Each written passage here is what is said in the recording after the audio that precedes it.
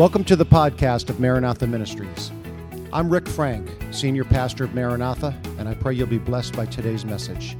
You can access all of our church information by going to our website at www.mmchurch.com or on all social media by searching at mmchurch. And now be blessed by listening to today's message. Praise God. I'm going to start reading. I'm going to put these scriptures up on the screen. I have several of them, but I do want you to follow along. And if you're following along at home, I am using the English Standard Version today. 2 Corinthians chapter 11, this is the writings of the Apostle Paul. He said, "Are they servants of Christ? I am a better one." I want to be the best servant of Christ there is. "I am talking like a madman." Now listen carefully to what he now goes on to say to prove that he is a servant of Christ. You ready for this? "With far greater labors, far more imprisonments, countless beatings, oftentimes near death. 5 times I received at the hands of the Jews 40 lashes less one." And in case you don't know why it was 40 lashes less one, is because the law said once you received 40 lashes, you could not be beaten again. So they would stop at 39 so they could do it again. So he went on 5 times, stopping at 39 every time so that the law didn't take effect. Let's see, where was I? 40 lashes less one, verse 25. "3 times I was beaten with rods, not once, not twice, but 3 times. Once I was stoned." And incidentally, he only stoned once. You know why? Because he was dead. That's right. The Bible doesn't explicitly tell us he was dead, but usually when they stone people, they die. And they usually don't stop stoning them until they are dead. But the Bible says that the disciples came around Paul after he was stoned and prayed for him. And many scholars believe that God raised him from the dead at that time. Let's see. So he was stoned. He was 3 times shipwrecked. A night and a day I was adrift at sea. On frequent journeys I was in dangers from rivers, dangers from robbers, dangers from my own people, dangers from the Gentiles, danger in the city, danger in the wilderness, danger at sea, danger from false brothers, in toil and hardship, through many sleepless nights, in hunger and thirst, often without food, in cold and exposure." Anybody ready to give up living for God yet? Because I can tell you right now, a lot of people would have before they got this far. Verse 28, "And apart from other things, there is the daily pressure on me and my anxiety for all of the churches. Who is weak and I'm not weak? Who is made to fall and I'm not indignant? If I must boast, I will boast of the things that show my weaknesses. The God and Father of the Lord Jesus Christ, he who is blessed forever, knows that I am not lying," because I'm not done yet. "At Damascus, the governor under King Aretas was guarding the city of Damascus in order to seize me, but I was let down in a basket through a window in the wall and escaped his hands." How many of us would be asking, why, God? Why? How long must I suffer? Can you say amen? From those verses of Scripture, I want to talk to you about this that I have simply entitled, "What Have You Done For Me Lately?" Go ahead, Pastor. Go ahead. I will, Alex. You going to cheer me on? Absolutely. Because we're going to do some preaching today.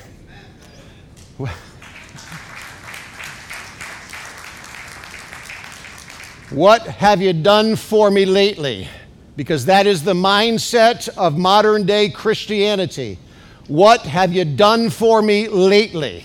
Why isn't this problem fixed and that problem fixed? And why haven't you taken care of this and taken care of that? Believe this or not, we live at an extremely blessed time in history.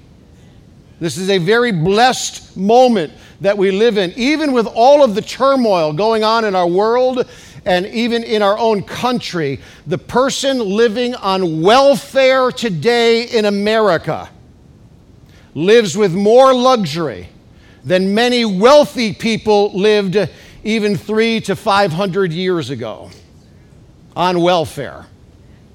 More luxurious lives than the wealthy lived in 300 to 500 years ago. 300, not even 300, I'll just go with 300 for the sake of making sure I get all the bases covered. There was no electricity. There was no refrigeration. There was no running water. There was no heat, unless you built a fire, of course. There was no air conditioning, unless you sat out under a shade tree. And for some of you, I can see a few folks in this auditorium that can imagine what I'm about to say, but I see some young ones over here that will be shocked when I say this. They had no cell phones. Could you? These young people are like, life without a cell phone? What? I remember not having a cell phone. Can you imagine it? I remember a day my wife was out. She was supposed to go to the store. She was supposed to be back in, I don't know, a half hour. 3 hours later, she was not home. There was no cell phone to call her up and say, where are you? There was no text message saying I'm going to be late.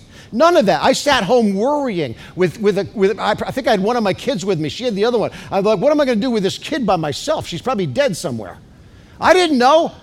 She was gone for half hours, now going on 3 hours or more and hadn't heard a thing. You think she'd at least go off to a phone booth and called me up. That's right, we had phone booths back then. You went into a little cubicle and shut the door behind you. If you didn't have change on you, you were out of luck. You weren't calling anybody. She didn't even call me up. She finally got home about 3 hours later, and she came through the door and she said, I'm so sorry, this happened and that happened. She said, are you worried? I said, I was worried. Now that I see you're safe, now I'm angry. My fear turned to rage just like that, simply because we didn't have cell phones. They tell me that many people took 2 baths in their lifetime. That's right. 500 years ago, they took a bath when they were born, and they took one when they died. That's right. That's what they say. The history books say that in many places. And I'm telling you all, in fact, it was until the middle of the 1800s before doctors started washing their hands before they did surgery. Uh-huh. You're probably more sick coming out of surgery than when you went in. And why am I telling you all of this?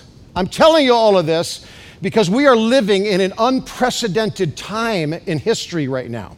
We went from the horse and buggy to men walking on the moon in a 100-year period of time when the 5,000 years prior to that, nothing changed. We are living in the last days. The prophets wrote about this day. When they talked about the loud noise, they couldn't even call them chariots or trucks or what. They didn't even know those words. They called them the sound of chariots racing through the streets when they had visions of cars driving down the highways. They didn't know how to describe it. We went from the buggy to men walking on the moon in 100 years, and to 5,000 years prior to that, very little changed. And today, most people, especially here in America, most people don't really know what being destitute is. Really don't.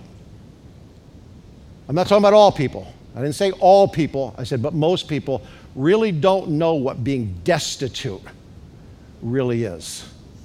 Because we live in such a great country with all the problems that are going on. Anybody want to leave and go to live somewhere else in another country? I don't. Huh? You say amen? I'm not trying to downplay your troubles. I'm not trying to downplay your hardships. But the point I want to make today is that we are living at a time when we're looking for God to fix every problem we have. We are looking for God to heal every sickness we come upon. And if he doesn't in our time frame, we are oftentimes disappointed, and off we go looking for an answer someplace else. I'm telling you, outside of Jesus Christ, there is no hope. Outside of Jesus, there is no hope. Because what does it matter if the doctors can heal your body so that you get another 30 or 40 years and still end up in hell? I would rather leave today and know I'm on my way to heaven than to get 40 more years here and end up in hell. God, let me seek you and let me find you. Praise God. How many times I've seen people come and looking for a miracle, and when it didn't happen in their time frame, they were off looking for a miracle someplace else. Jesus is your answer. Jesus is your answer. And the modern prosperity preacher hasn't helped much. Jesus didn't come to give you all your wants. He came to save your soul. You think he went to Calvary and went through all that anguish so that you could be rich and have money? And some of you will get money. God bless you. And when you get it, you better pay tithe on it. Amen. To the penny. Amen. And some offering too. If God's going to bless you, you better bless his kingdom with it.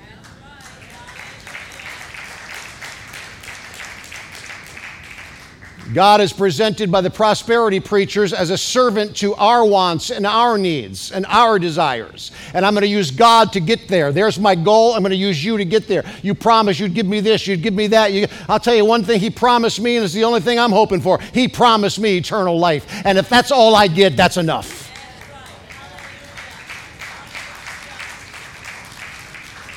Praise God.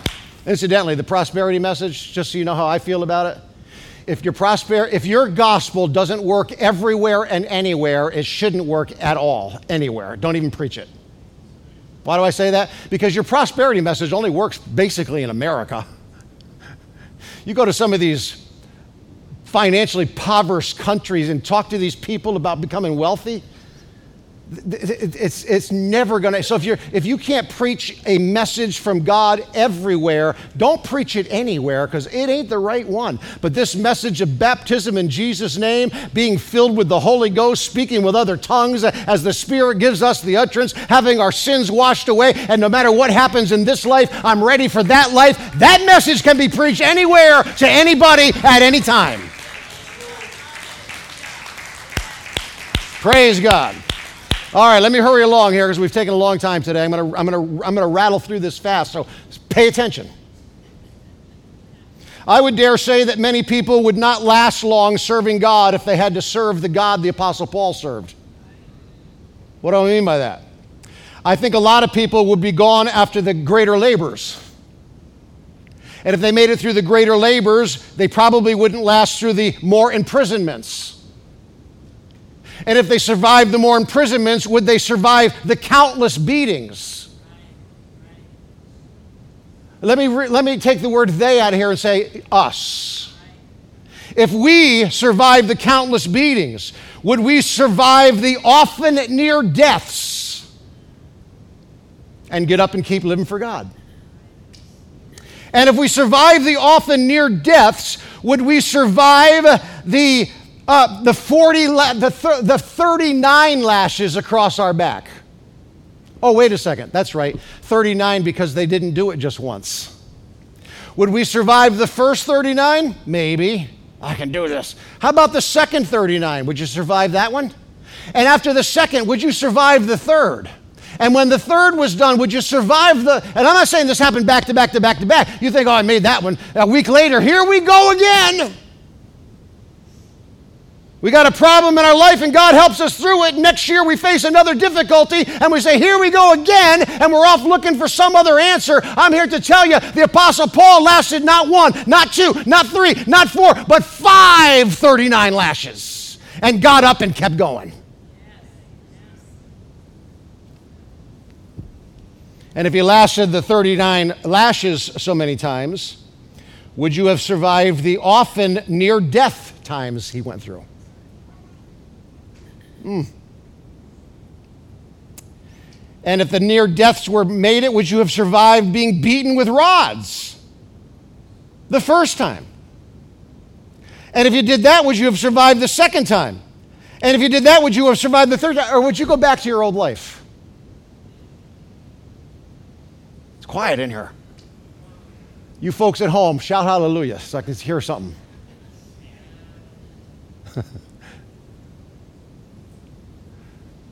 A lot of us have been out the back door looking for another answer after the first beating.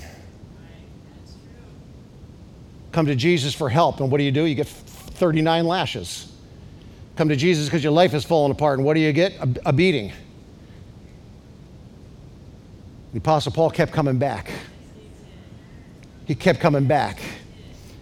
I'm going to get through this quickly because I don't want to wrap this up right there, but listen to me. 3 times he was stoned, and as I said, I believe to death. 3 times he was shipwrecked. 3 times he was shipwrecked. I think on the 3rd time he said, I can make it, I've been here before. You know, I'm facing a situation that it's a difficult time, something going on in my life, difficult time. And you all know already, because I've preached about this, talked about this, that I have battled depression, and I have gone into dark places and preached about that. If you didn't know, I have been doing some counseling and getting some wonderful advice. And one of the greatest pieces of advice I got was to challenge my thoughts, challenge those thoughts. And I am facing a situation here coming up that's going to be difficult for me. And my first reaction was to dread. And then I shook myself, and you know what I did? I looked it in the face and I said, I've been here before. I've been here before. And all of a sudden, when I said, I've been here before, a smile came to my face. And I thought, I've been here before. God brought me through it. He'll bring me through it again. I've been here before. Praise God. And it lifted my spirits, and I know one day I'm going to look behind me and say, see, he brought me through that too. The first beating he brought me through, the second beating he brought me through, and guess what? Here's the third one. He brought me through that one too. And the first time I was shipwrecked, he brought me through that. And that's why I know on the second time he'll bring me through this one. And when I was lost at sea, he brought me through that. And that's why I know this time he'll bring me through this too. He will bring you through wherever you are. Praise God. And the worst that could happen is to reach Paul's end and say, oh, don't worry about me. Henceforth is laid up for me a crown of righteousness. Oh, praise God. I'm almost done with Paul's troubles. See how long the sermon is? I haven't got through all his troubles yet. Many would have been gone after a night and a day adrift at sea. A night and a day. You know what it's like being adrift at sea for a night and a day? No, you do not, because none of us have ever done it. But I can imagine out in the sea where there are sharks and whales and all kinds of creepy things, and you are there for a day and a night floating around lost. A night and a day adrift at sea. And not just the sea. I'm still quoting scripture here. Dangers from rivers, dangers from robbers, dangers from my own people. Huh? How many times has your own family caused you more problems than... Now be careful now, Alex. Some things you just think and not speak.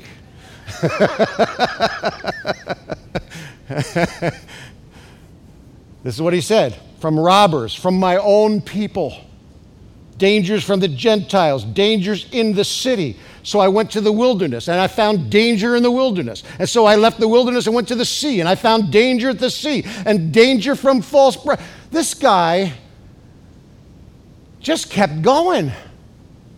He could not be stopped. And I want to be somebody that cannot be stopped. I don't care what's going on. I don't care how bad it is. You will find me in the house of God praising the one who died for my sins and has promised me eternal life. Praise God. Now, I thought Jesus was supposed to fix all of that. What's taking him so long? Is he taking too long for you to fix your issues? I gave him my heart, and my problems are still here. When's it supposed to all go away? When we get to heaven. Because I am not preaching against the miraculous. I believe God can miraculously heal people. I believe He does. I believe He will. I believe He works all kinds of miracles. But when He fixes that miracle, don't think the rest of your life is smooth sailing. This is a gloomy message. He's blessed me in the past, but we end up with the attitude, what's He done for me lately? Praise God. What's He done for me lately? Let me wrap this up. What I'm trying to say is this. We don't serve a God for what He does for us here. We serve a God for what He's done for us over there. Because when I step foot into eternity, do you understand eternity? It never ends.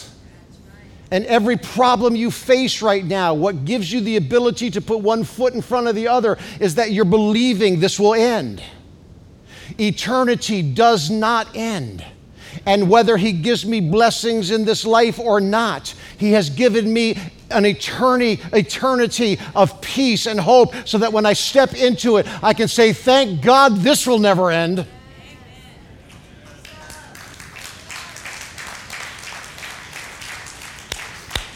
Praise God. All have sinned and fallen short of the glory of God. That's why we preach baptism, you know. That's why we baptize these people in Jesus' name. Because we've all sinned and fallen short of the glory of God. But verse 24 tells us that just as we are justified by His grace as a gift through redemption that is in Jesus Christ, if the redemption of your soul is not enough to serve Him, nothing's ever going to be. And that's how I'm going to wrap this up right now. Jameson, come. If the redemption of your soul is not enough for you to serve God, nothing's ever going to be. Nothing's ever going to be. Paul finished in 1 Corinthians 15, verse 10, when he said this: if in Christ, I'll wait a moment till our musicians get up here, because I want you to hear this verse. I fear that too many people live with this mentality. He said, read it for yourself, 1 Corinthians 15:10. If in Christ we have hope in this life only. If your hope in Jesus is just for this life, he said, we are of all people most miserable. Most miserable. Why? Because He doesn't answer your needs? He doesn't take care of your problem? No, He takes care of many of them. Maybe not all of them. Maybe He leaves some with me just to remind me to pray. Boy, I could preach on this for a while, huh? How many of us really get down and really seek God when everything's going good? We'll let a few problems come our way and we are back to church and seeking God. Thank God for a few problems every now and then. I pity the person who walks away from Jesus because their life is hard. I pity the person who walks away from Jesus because it got too tough. And He didn't deliver me from my affliction when I wanted Him to and needed Him to. But He's given you an eternity that's in heaven. That's got to be enough. The old songwriter wrote and said, in my Christ abiding, I shall not be moved. In His love I'm hiding, I shall not be moved. If I ever trust Him, I shall not be moved. He will fail me never. I shall not be moved. If I trust Him ever, I shall not be moved. On His word I'm feeding. I shall not be moved. He's the one that's leading. I shall not be moved. Though all hell assail me, I shall not be moved. Jesus will never fail me. I shall not be moved.